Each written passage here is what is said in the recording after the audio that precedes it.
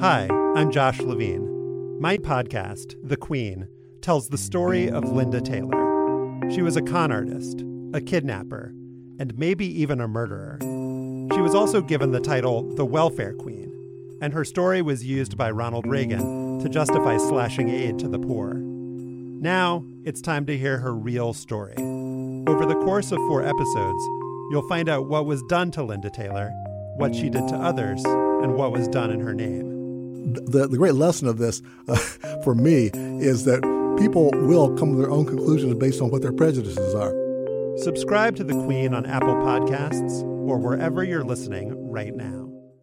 Before we get to this week's episode, I wanted to let you know that this podcast miniseries is a companion to my new book, The Queen, The Forgotten Life Behind an American Myth.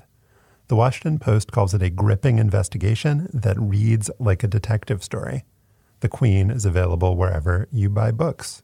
And now, on to the show. Previously on The Queen. In 1964, Linda Taylor claimed her name was Constance Wakefield and that she was the heir to a gambling kingpin's vast fortune. The ensuing court hearing proved that Taylor was lying. But so were Taylor's white relatives, who considered her parentage a secret that needed to be hidden. I certainly knew or based upon these members of the family talking about this horrible thing that they considered a shame in the family, that the Connie's real father was black. Taylor was effectively disowned because she was mixed race. She'd spend the rest of her life latching on to other people's families. Sometimes she helped them. More often, she took advantage of them.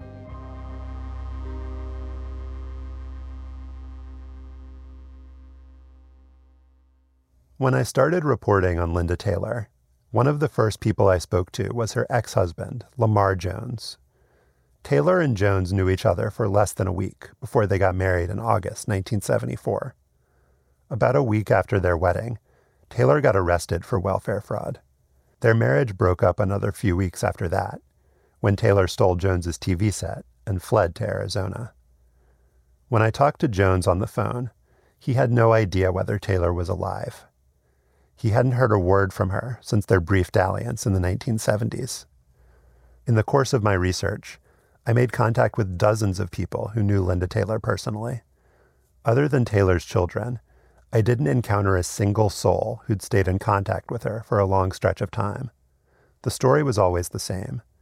Taylor emerged from out of nowhere, upended everything in her path, then vanished without leaving a forwarding address. In the final episode of this series, I'm going to tell 2 stories about the lives Linda Taylor changed. The first takes place in the 1950s and 60s, the second in the 1970s and 80s. More than any news articles or court records, these accounts of what it was like to know Linda Taylor allowed me to imagine what she may have thought and felt. In one case, I learned that she was capable of helping those in need. The other showed me that Taylor was willing and able to destroy the people she claimed to love. This is The Queen, a show about the woman behind the welfare queen myth. I'm Josh Levine. Episode 4, Bobby and Diana.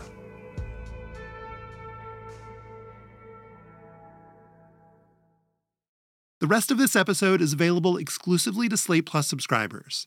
Subscribe now by clicking Try Free at the top of the Queen show page on Apple Podcasts. Or visit slate.com/thequeenplus to get access wherever you listen. By subscribing to Slate Plus, not only will you unlock the entire season of The Queen, but you'll also get full access to all your favorite Slate podcasts, ad-free.